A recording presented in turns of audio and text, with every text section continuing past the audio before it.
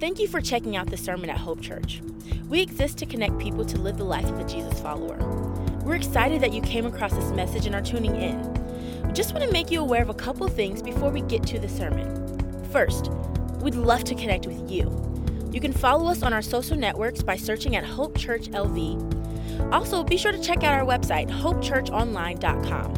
There, you have access to other resources, information about who we are, and where we're going as a church, as well as an opportunity to give to what God is doing through our church. Once again, thanks for checking out this sermon. Please let us know if there's any questions you have or any way we can come alongside you and your family. Enjoy the message. Don't you love coming in here and worshiping? Isn't Teddy and the choir great? I love coming in here and worshiping with them. I don't know what you do on a Sunday. For some of you, you're coming straight from work, or maybe you're like me and you just got up from a couple hours of a nap, and that's awesome. I'm going to put that in that song. A nap is awesome as well on a Sunday. I love just relaxing on Sunday. I don't know where you're coming from, but no matter what it is always an honor and a privilege to be led by Teddy and the choir to the presence of God anytime we come here. And so I thank you. Today has been a powerful day. Many decisions have been made for Christ. It's good to see you tonight. What a great crowd for the night crew, huh? Don't tell the people on Sunday morning, this is my favorite. You're my favorite, all right? So I know you're not supposed to play favorites with services, but you're my favorite. Because about now I am rested and I'm ready, and it's going to be a good night. Let me ask you a question as we begin tonight. What was the greatest gift that you ever received from somebody? The greatest gift. Now I'm going to get the Sunday school answer out of the way. The answer can't be Jesus, okay? Of course, that's the greatest gift, right? But I want you to think in a word or two, think of an answer. The greatest gift. All right? Now turn to the neighbor and tell them what that is. All right? You may have to move closer to somebody, but that's okay. All right? Tell them the greatest gift you've ever received.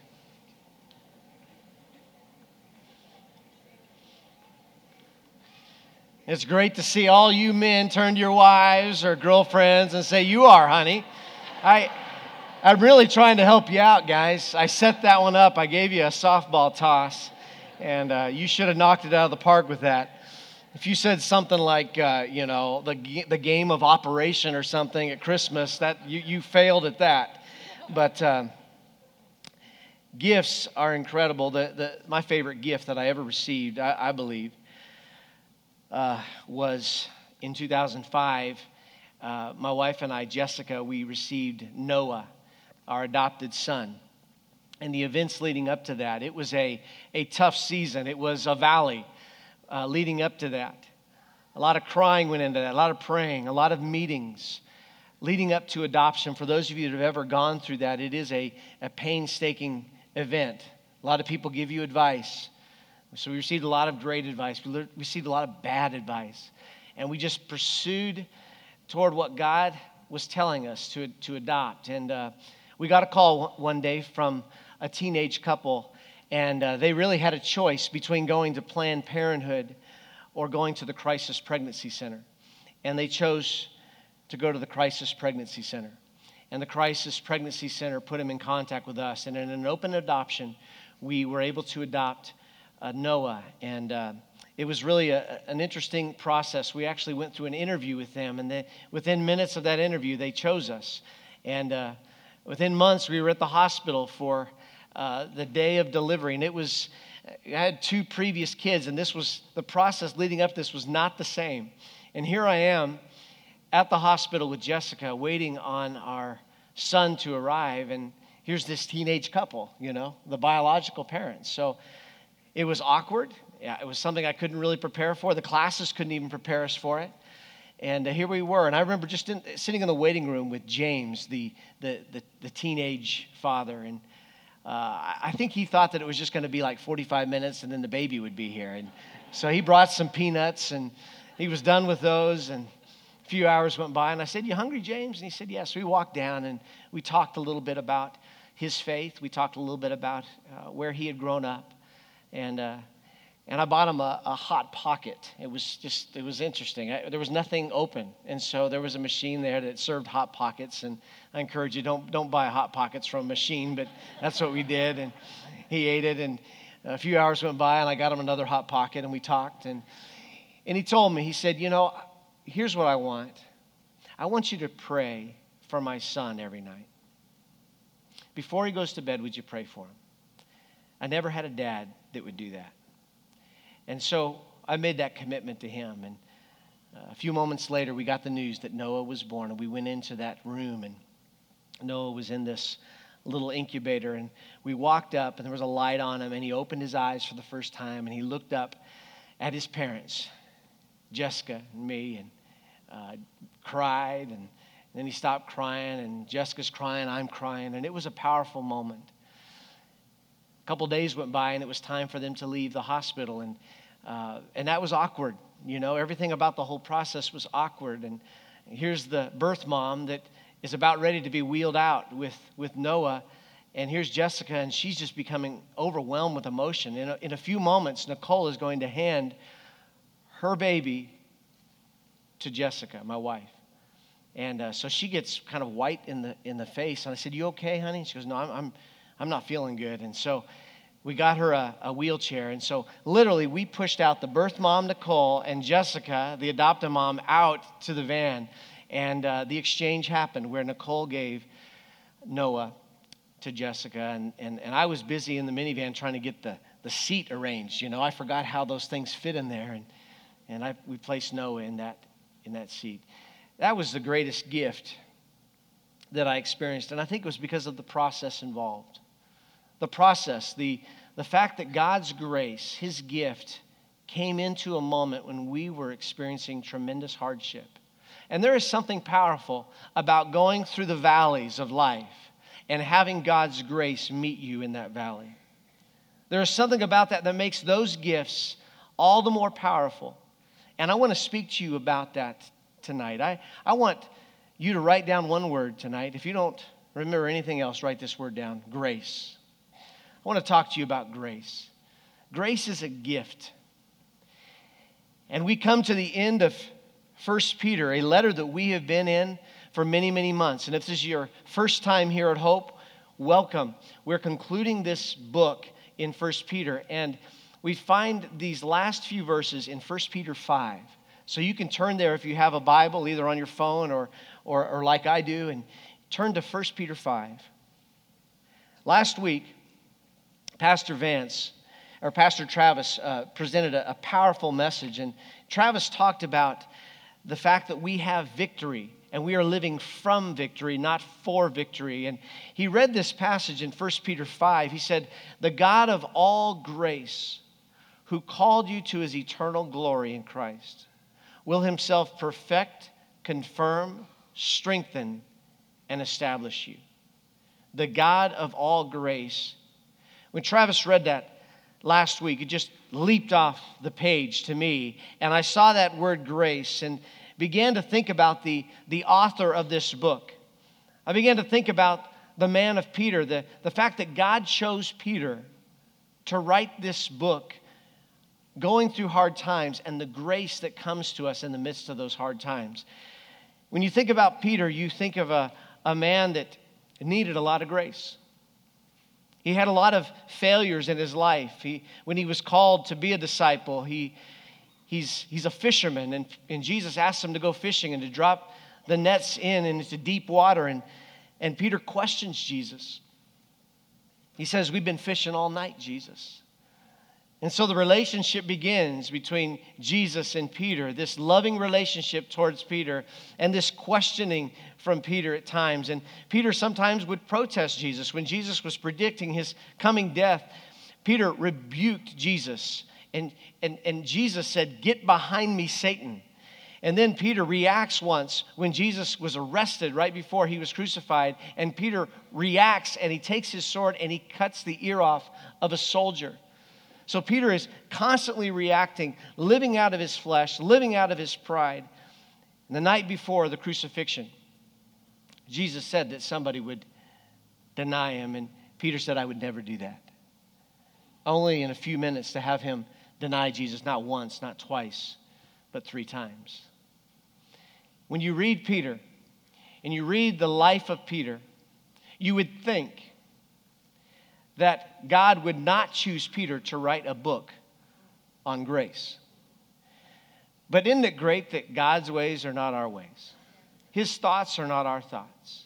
Aren't you glad that His thoughts about you are not your thoughts about you? I'm going to say it again. Aren't you glad that God's thoughts about you are not your thoughts about you?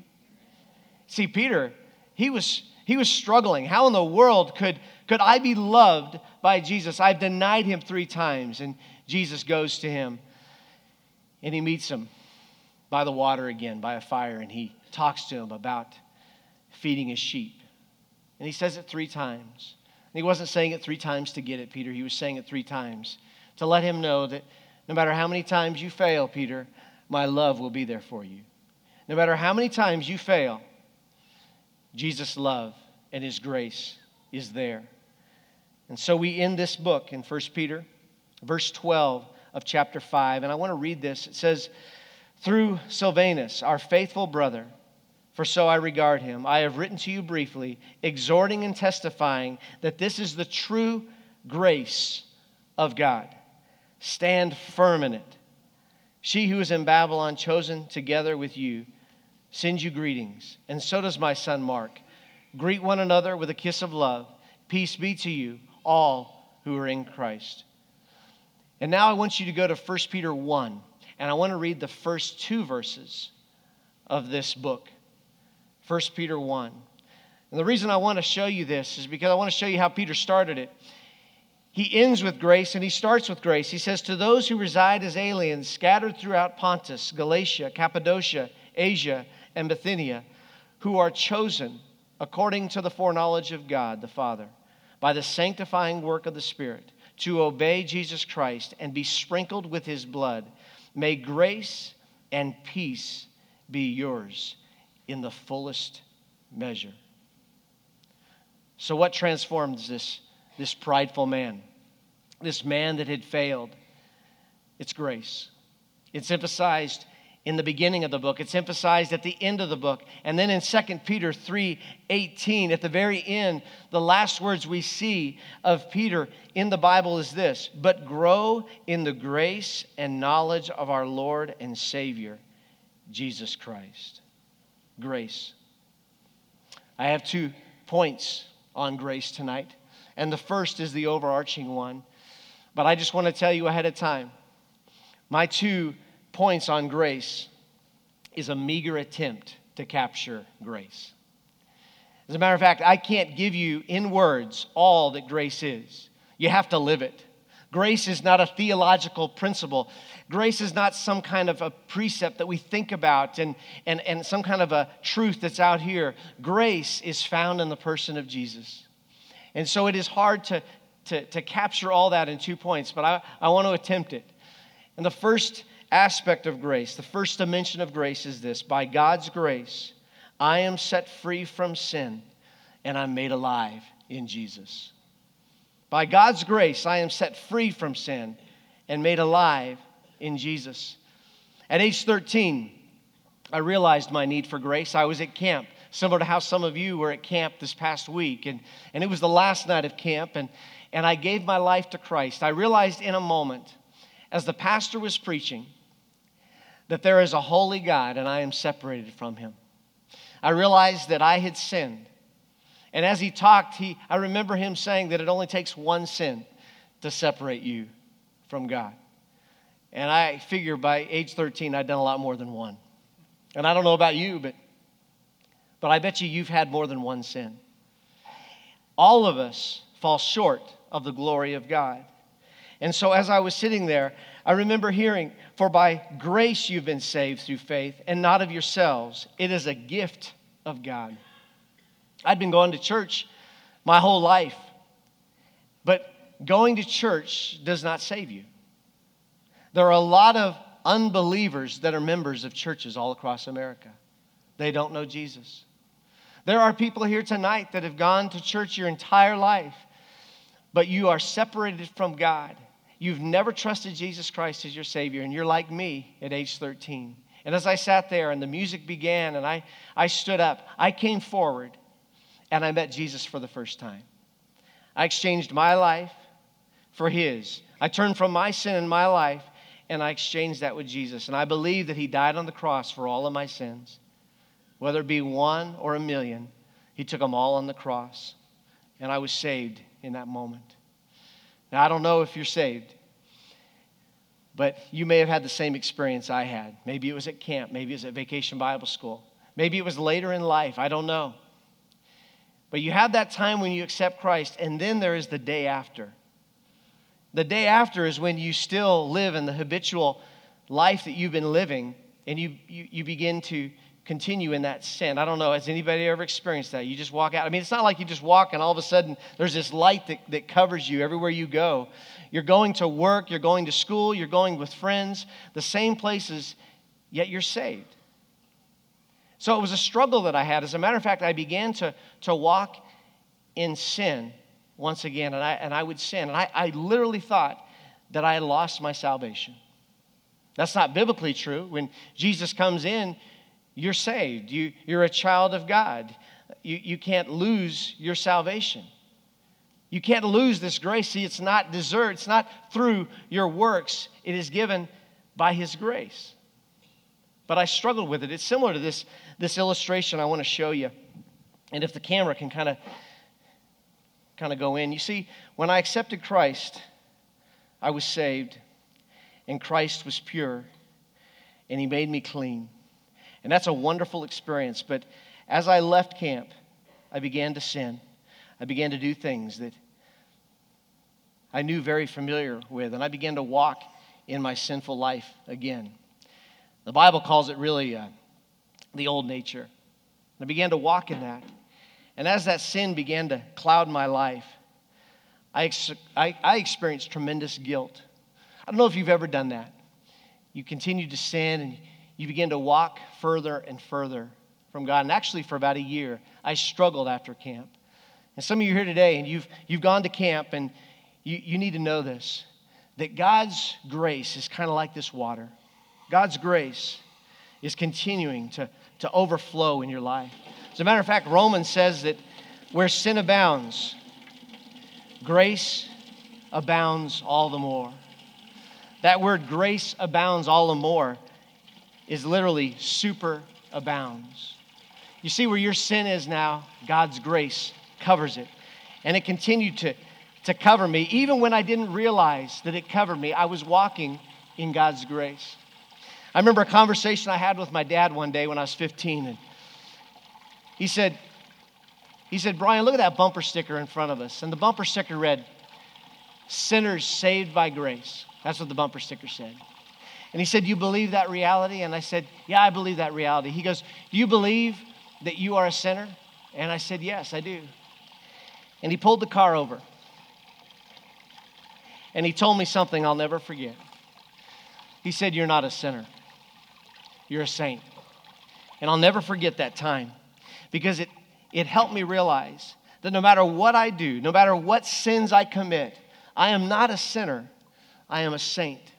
It is His purified, holy life that gives me my identity. I am chosen. I am part of a royal priesthood. I am not a sinner. I am a saint. And those of you that are believers, you are also a saint. You see, Peter, all the way through, actually the first couple of chapters tells us about our identity in Christ. And the reason he tells us about our identity is because he knows we're going to go through hard times. And he doesn't want us to respond to the hard times in our flesh. He wants us to know who we are in Christ. You see, we walk in God's grace. We don't walk in our flesh. Does that make sense? So I want to talk to you briefly about this grace. Wayne Grudem has a great quote.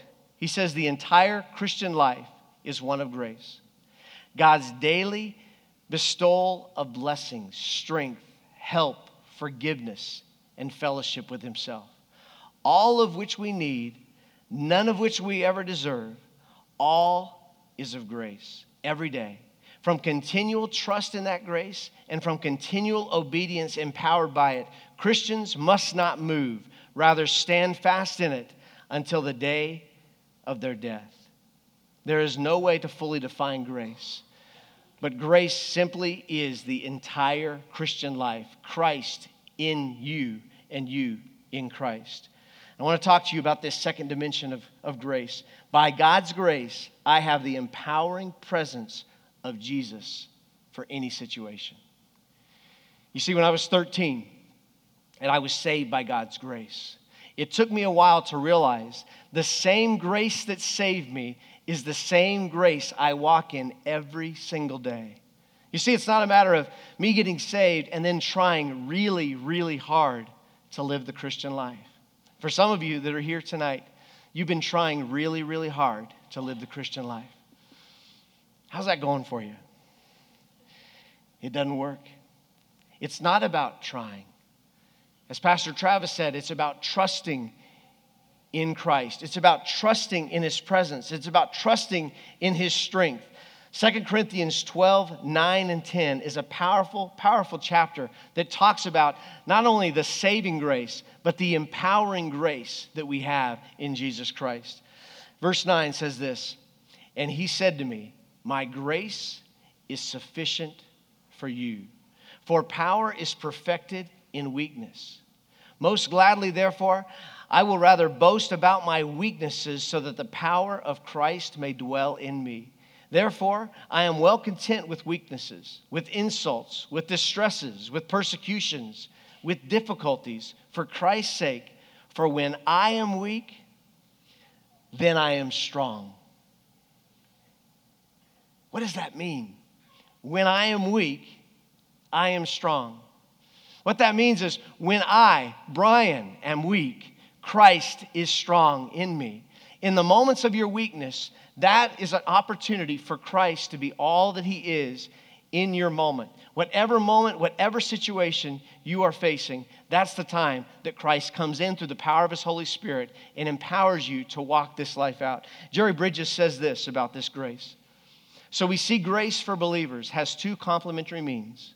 First, it is God's unmerited favor to us through Christ, whereby salvation and all other blessings are freely given to us. Second, it is God's divine assistance to us through the Holy Spirit. The first aspect of grace focuses on God's grace as the source of all blessings, and the second focuses on God's grace expressed specifically as the work of the Holy Spirit within us. I can stand firm and go through anything that life has because I have God's empowering presence in my life for any situation.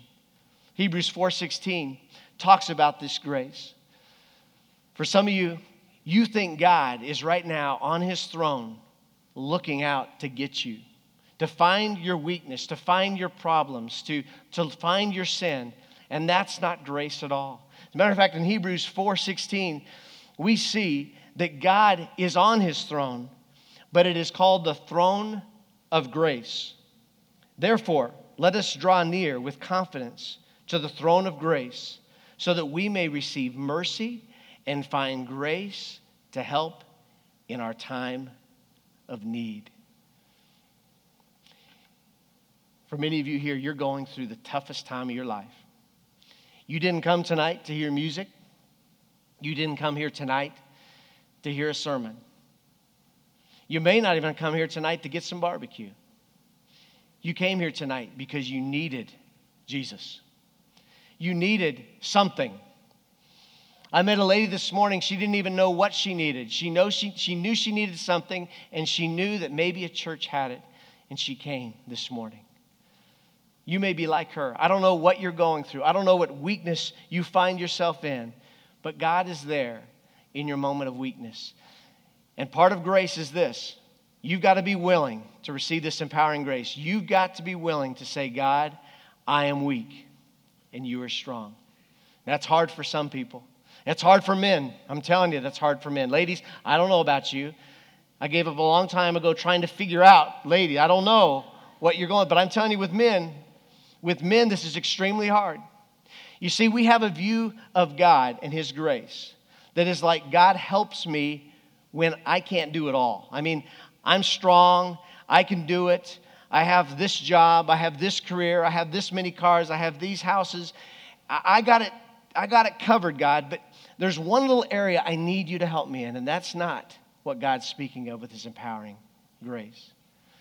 God will empower you in the moment when you are at the end, when you are willing to say, I can't do it. I've been working out with Travis. Have you seen Travis lately? He's getting big, and he's strong, and I've been working out. I don't know if you could tell. I've been at it for 4 days, all right? And I look at the mirror, and it feels like it's getting bigger, but it's not. I was looking at my tricep this morning, and at a certain angle, it looked great. And when we go to the gym, Travis, he pretty much pillages the entire gym for weights and puts them on his whatever that's called, the bar.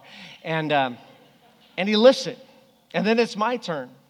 And I don't need the weights. Matter of fact, I don't need any weights. I just do the bar. And sometimes I spot him. As a matter of fact, I was spotting him the other day, and I thought, if he needs help, he's in trouble.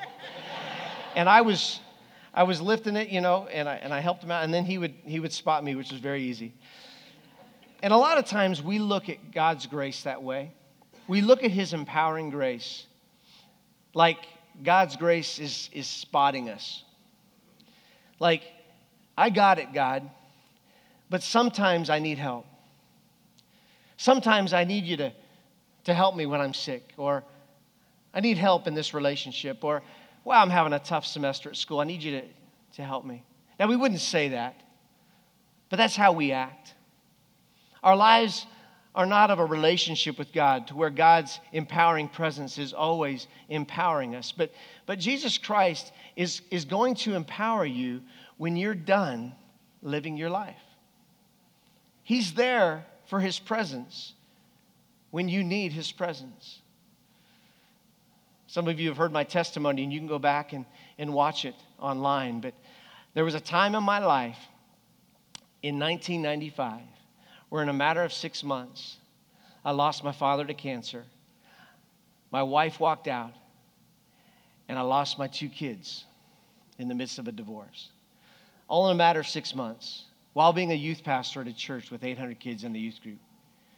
And having to make it every single day at a church that gave me tremendous grace. But I'm telling you, there were days I just wanted to give up. And it was in that moment of coming to the end of Brian Hook that I realized one thing. At the end of it all, at the end of my life, I found something that was there when I was 13, was there when I was 18, has been there every single moment of every day of my life, and is this: Jesus. Jesus' presence is enough for you. And you've been looking at life in a lot of different things, but let me tell you, you're not going to find the abundant life in relationships. You're not going to find it in work. You're not going to find it in anything else except Jesus Christ. And Jesus knows when He is your everything. You may say He's your everything, but He knows when He is your everything. And when you are at the end of yourself, He will be there. And you will find that His grace is sufficient for you. His grace is overflowing for you. A few years ago, I was speaking at a conference in Toronto, and I heard about this Niagara Falls. I had read about it, I'd heard about it, I'd studied it, but I'd never been to Niagara Falls. So a friend of mine and I, we got away for the afternoon, and we drove there to Niagara Falls. And when I got there, I got out of the car, and before I could see Niagara Falls, I felt it. I mean, the mist started hitting my head, and I'm probably a mile away from Niagara Falls. As I got closer, I heard this roar, and then I saw Niagara Falls. It was amazing. It was on the Canadian side. I had never seen something so powerful in all my life. Do you know that 20% of all fresh water flows over Niagara Falls? 750,000 gallons per second flow over Niagara Falls. I didn't know all those statistics when I saw it. I just knew that this was big and it was mighty. And as I looked at Niagara Falls, this is what God told me as I looked. That's my grace. He gave me a picture of his grace. He gave me a picture of his saving grace. He gave me a picture of all of his blessings that flow from heaven. He gave me a picture of his sustaining grace. He gave me a picture of his empowering grace. You see, when I looked at Niagara, I realized that I had been living my life coming to God with this little Dixie cup, hoping that maybe he could meet me at my time of need. Hey, God, I need you in this moment. Could you help me out? And I had this picture of God's grace that he had like a little tiny bucket and he would kind of just fill it for that moment. And sometimes, if the truth be known, sometimes I would think that maybe he decided not to help me in that moment. But God said, that's not my grace at all. You got it all wrong. I got more grace than you can imagine. I don't know what you're going through. Maybe it's a marriage problem. Maybe it's a school issue that you're dealing with. Maybe it's something at work. Whatever it is, whatever hard time that you're going through, God's grace is sufficient. I want to play a clip for you, and it's of Niagara Falls. And I just want you to watch it. And I want you to just think about whatever is troubling you in the moment. And I want you to think about God's grace for that moment. Let's play the clip.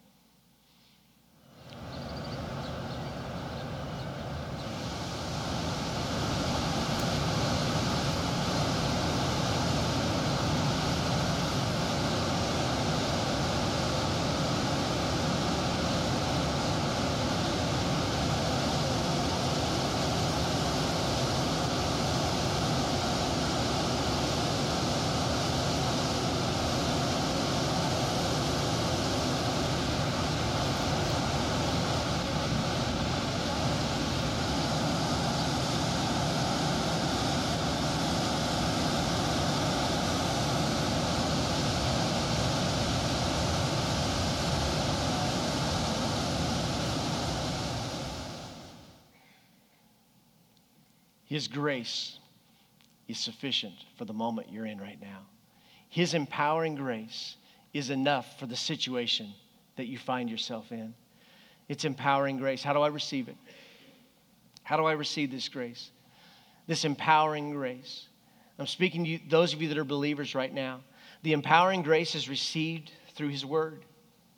Through his word. You say, is this something I got to do? No, I think that's the problem with the Bible. We think it's something I got to do. But I have found that in moments of tremendous weakness and moments of tremendous pain, I pick up his word. And no matter when it is, I always find life in his word. Empowering grace is received through his word. And in Acts 20:32, it says, now I commit to you, God, and to the word of his grace, which can build you up and give you an inheritance among all who are sanctified. 1 Peter tells us, like newborn babies, we long for the pure milk of the word.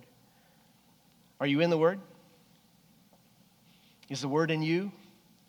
Are you allowing the word to come deep within your heart? The word is God's grace to you. It's his living word. Also, I find that God's empowering grace is received together as we come together as believers. When Peter is writing this letter, he mentions Silvanus, who is Silas. We heard of Paul and Silas. This is a faithful brother, he says. Then he says the church in Babylon gives you greetings. The church in Babylon, this is the church in Rome that is persecuted, giving you greetings. So we find that it's found together. And then he talks about Mark, who's his son. We can miss this so many times when we read the New Testament, but the New Testament is written for the church, not just to individuals, but to the church. His empowering grace is found through each other. You are ministers of grace when you show up in a community group, a small group. You are literally ministering grace to one another, and the presence of God is there. Matthew 18:20 says this, for where 2 or 3 have gathered together in my name, I am there in their midst. The presence of God is there. The empowering presence, the empowering grace is received through submission. through submission. I know we don't like that word, but I have found tremendous freedom in submission. Tremendous freedom in places of work. Tremendous freedom in relationships. Tremendous freedom as I submit to governing authorities. I have found freedom by submitting. And I know that doesn't make sense, but that's what the Bible says. Have you been submitting in your relationships? Have you been submitting like the Word of God says? And you can go through and watch all these sermons that we've done through 1 Peter, and just about every one of them talks about submission. Empowering grace is received through submission. 1 Peter 5:5 says this, "Clothe yourselves, all of you, with humility toward one another, for God opposes the proud, but he gives grace to the humble. Therefore, humble yourselves under the mighty hand of God, that he may exalt you at the proper time." When you humble yourself, you empty yourself, and you allow the empowering presence to come into your life. 100 times out of 100, humility always works. 100 times out of 100, pride doesn't work. It says that he opposes the proud. He opposes the proud. The idea there is that he is against you. But he says, humble yourself, and grace is there for you. So as we conclude tonight, we end by 1 Peter 5:14. He says, "Peace be to you who are in Christ." For some of you, you're not experiencing the peace of God like you should. And I just want you to go through what we just talked about with the Word. Are you in the Word? Are you reading the Word? Are you in community together? Are you submitting in relationships? Or is pride rising up in your life? This is very practical. Peter is very practical. He's learned the hard way of what it means to experience God's grace. And he's telling us in his wisdom, in the wisdom of God, he is giving this to us. Peter was one that was there with Jesus in the storm, when the boat was tossing and turning there in Mark 4:27, and everybody was upset about what was going on and why is Jesus sleeping, and they woke Jesus up, and what did Jesus say to the storm? Peace, be still. I don't know what storm you're going through, but God does. And as we stand here in a moment, we're going to stand and sing. We're going to have pastors here at the front. For those of you that have been listening to this book all throughout, you may have been struggling with some of these things we talked about. Submission, the Word, maybe not coming together. I want you to come tonight. Humble yourself before the mighty hand of God. Pray with somebody and experience the powerful presence of Christ in the moment tonight. For others of you, you're not a believer. You came here tonight maybe invited by somebody, and we are glad you came. You're like me when I was 13. You realized as I was preaching that you are separated from God and you need him, and without Jesus there is no peace for you. But Jesus, in his grace, allowed you to come tonight. What prevents you tonight from receiving Jesus? Is there anything? If not, we're going to sing in a moment, and I want you to come forward and take a pastor by the hand. We would love to talk to you about what it means to have Christ in your life. By his grace, he will sustain you. He will empower you. He will save you.